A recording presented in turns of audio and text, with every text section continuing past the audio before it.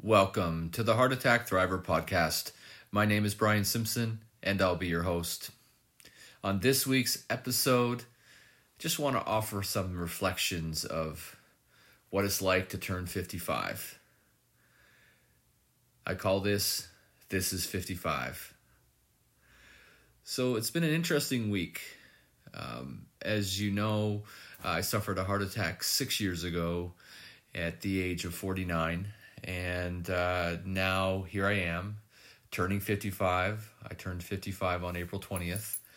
And it was really an interesting week for me. I, generally speaking, don't pay a lot of attention to my birthdays, or haven't.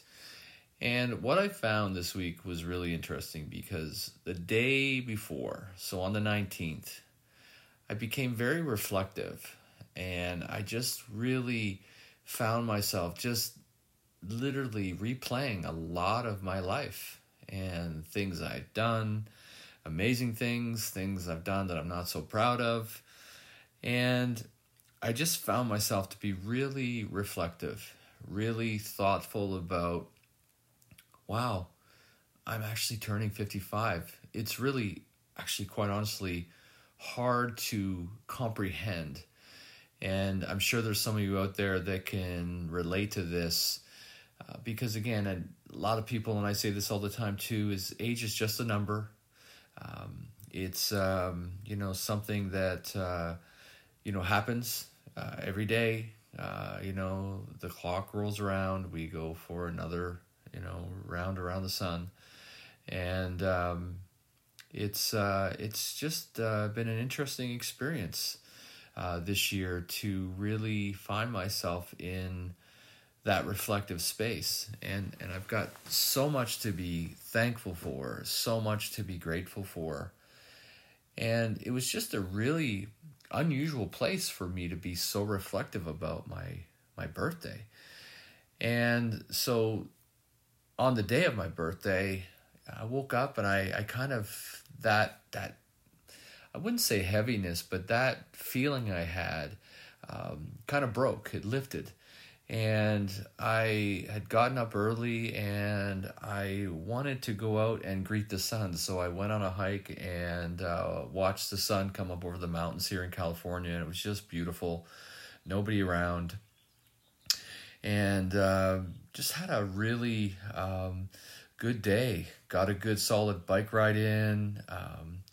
Adrian and I just had a relaxing afternoon, and then we went down. I said I wanted to go down and I wanted to say goodbye to the sun. And we went down to Malibu, and we had brought an order of Thai for dinner and a bottle of wine. And when we got to the beach, it was so windy and cool for California. And we found ourselves sitting in the car, just listening to music and just being really present with each other. And it was a really beautiful sunset. And just, I feel really good. I'm ready to take on whatever's next. I've got so many things, that I still want to do. And, this podcast, I'm committing to trying to expand it and to maybe put it on some other platforms and just do whatever I can to spread the message. I've got more guests coming up.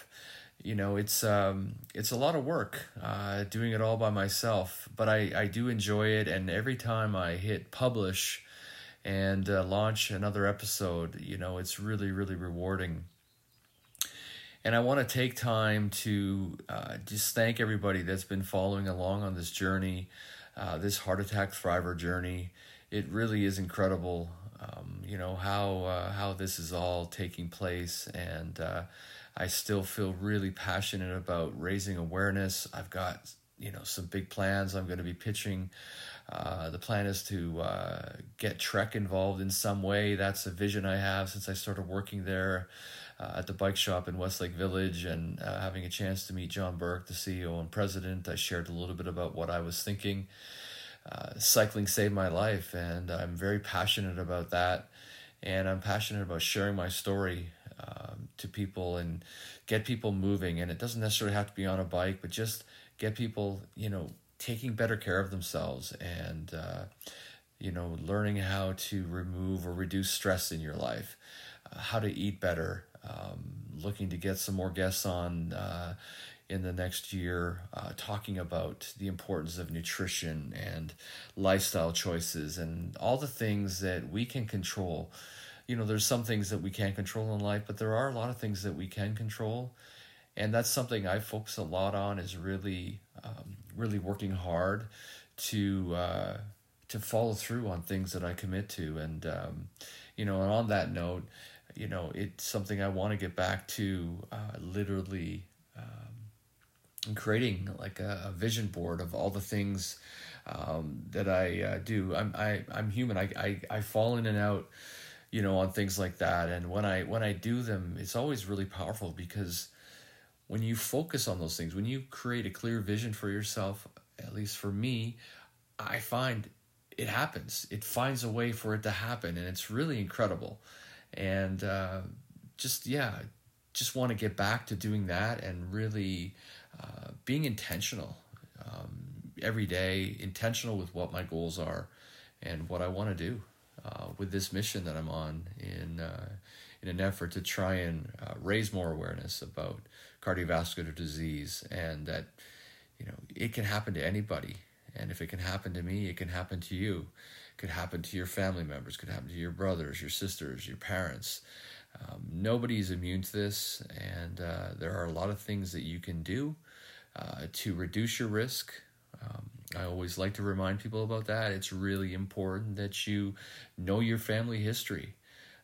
Just listened to a podcast the other day that talked about that. It's really important to know your family history, not just for cardiovascular disease, but for everything, cancers, that type of thing. Because again, it's important for you to take control of that. It's your responsibility to know your family history. It's really important to know the signs and the symptoms, especially for a heart attack. Like, what should you be looking for?